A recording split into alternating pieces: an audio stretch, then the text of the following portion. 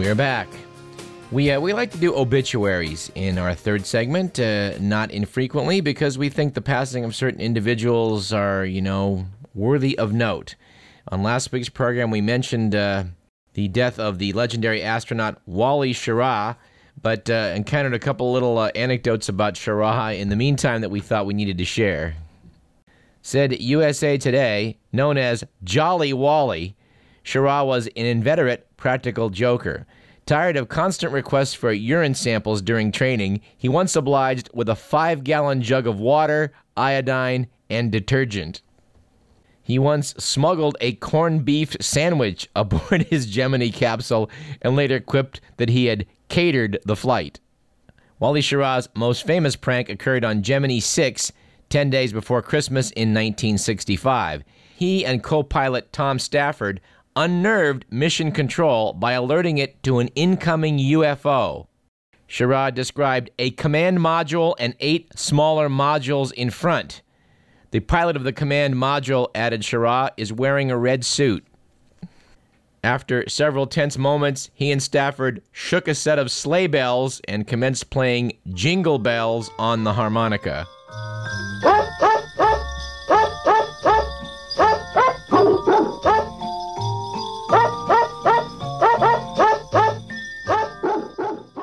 And we're very sorry to note that after we saw Bob Newhart last year, we talked about how we really wanted to have Tom Poston on the show.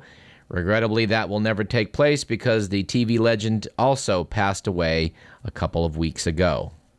Tom Poston was possibly best known to audiences for his appearance on The Newhart Show and previous to that, his appearances on Mork and Mindy. This correspondent, however, recalls Tom Poston as a regular figure on television game shows back in the 1960s. And regrettably, Tom Poston now joins Kitty Carlisle in that great game show In the Sky, another guest we would have dearly loved to have brought to you, dear listener. And I'm really sad to report this particular obituary because Gail Murphy, our Hollywood correspondent, assured me a couple of years ago that if we wanted to get Tom Poston, she could deliver him. I didn't take Gail up on her offer, so the fault is mine. I know that you can still see some of Tom Poston's work along with his fellow game show panelists on TV's Game Show Network. Tom Poston won an Emmy back in the late 1950s when he was part of the Steve Allen Show. Steve Allen, who was the first host of The Tonight Show, put together a comedy ensemble that included Tom Poston, Louis Nye, and Don Knotts.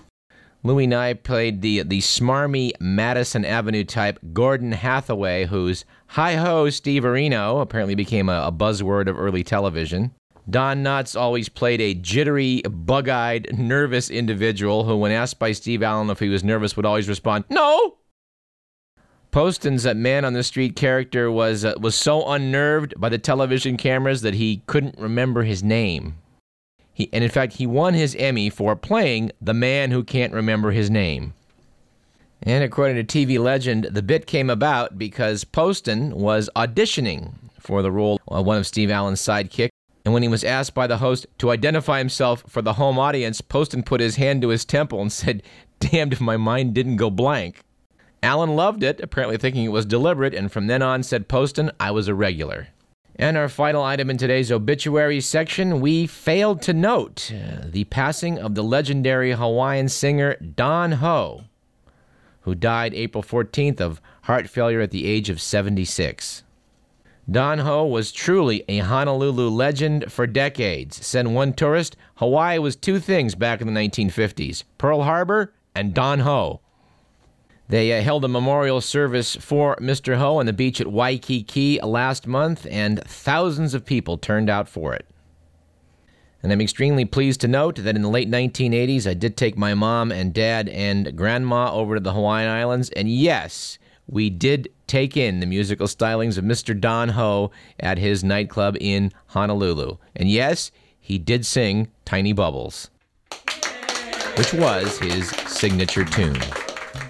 And I'm not ashamed to say that, you can say what you want about Don Ho. I thought he was great. Tiny bubbles and wine make me happy, make me feel fine. All right, and also from the obituary column, perhaps from the political obituary column, comes the fact that George Tenet, former head of the CIA, is now out on a public relations offensive to convince the public that he's not to blame for the debacle in Iraq. George Tenet now admits that the CIA provided flawed intelligence on Saddam's weapons of mass destruction. Duh. But he says Dick Cheney, Paul Wolfowitz, and other Bush administration neoconservatives were obsessed with toppling Saddam Hussein and used the WMD merely as a pretext for a war they had already decided to launch. Well, we were telling you that on this program in the fall of 2002, so this is not exactly news. Perhaps you saw Mr. Tenet on Jon Stewart the other night, dodging the question about the slam dunk issue. He tried to make a joke out of it by saying, well, he wasn't leaping in the air and he wasn't wearing tennis shoes. But we think his efforts to try and shirk responsibility for the war in Iraq didn't quite work. So why is he speaking up now? Well, USA Today, in an editorial, speculated that the loyal Tenet kept telling his bosses what they wanted to hear, but now is angry at Vice President Dick Cheney. Cheney, you see, publicly quoted Tenet as having assured the White House that the intelligence on Saddam's WMDs was that famous slam dunk. Christopher Hitchens, writing in Slate.com, said, it's a bit late for Tenet, who is a legendary master of Washington kiss-up, to distance himself from the decision-making to invade Iraq. When Secretary of State Colin Powell made his ill-starred presentation about Iraqi WMDs at the United Nations, wasn't that the CIA chief sitting directly behind him, silently vouching for the information and beaming like an overfed cat? Well, the answer to that question is, yes, he was. Juan Cole, writing in Salon.com, noted that of all the questions Tenet raises in his book, one stands out above all. Why didn't he resign? At any juncture, he could have announced that the country was being driven to war on the basis of obvious falsehoods. And doing so possibly could have saved us from this disaster. Instead, noted David Korn in TheNation.com, Tenet sat on the story, accepted the Medal of Freedom from President Bush, and collected a cool $4 million for this book. I noted that when he signed off with Jon Stewart, he had a smirk on his face. I'm sure thinking, well, there goes another $400,000 in book sales. We did a lot of science in today's program, but as in the closing minutes here, I do want to note that you do need, dear listener, to go onto the web and check out this photograph of a ghostly ring of apparently dark matter surrounding a cluster of galaxies.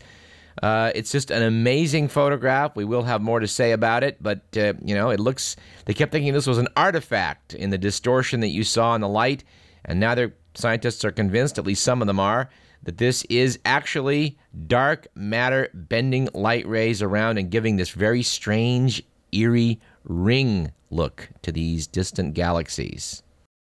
And with 2 minutes to go, we would like to invite all of you, dear listeners, to check out publicradioquest.com. One word, publicradioquest.com, because on the web, the Public Radio Exchange is conducting a nationwide talent contest.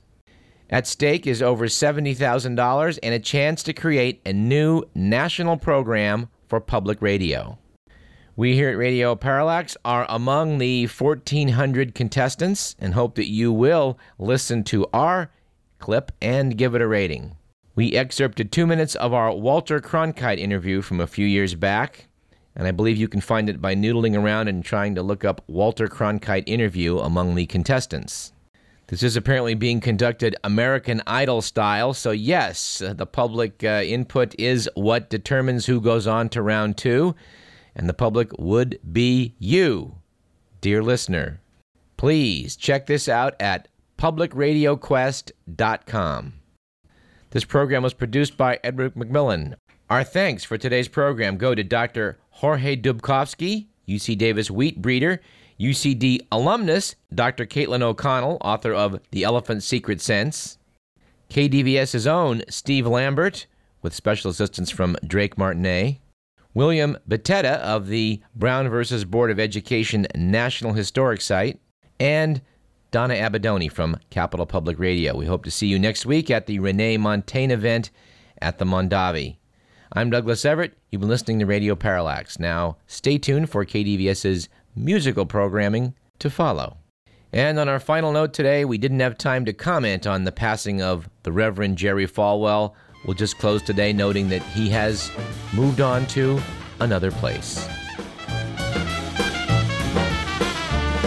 Now the D and the A and the M and the N and the A and the T and the I-O-N. Lose your face, lose your name, then give it a voice to the flame. D and the A and the M and the N and the A and the T and the I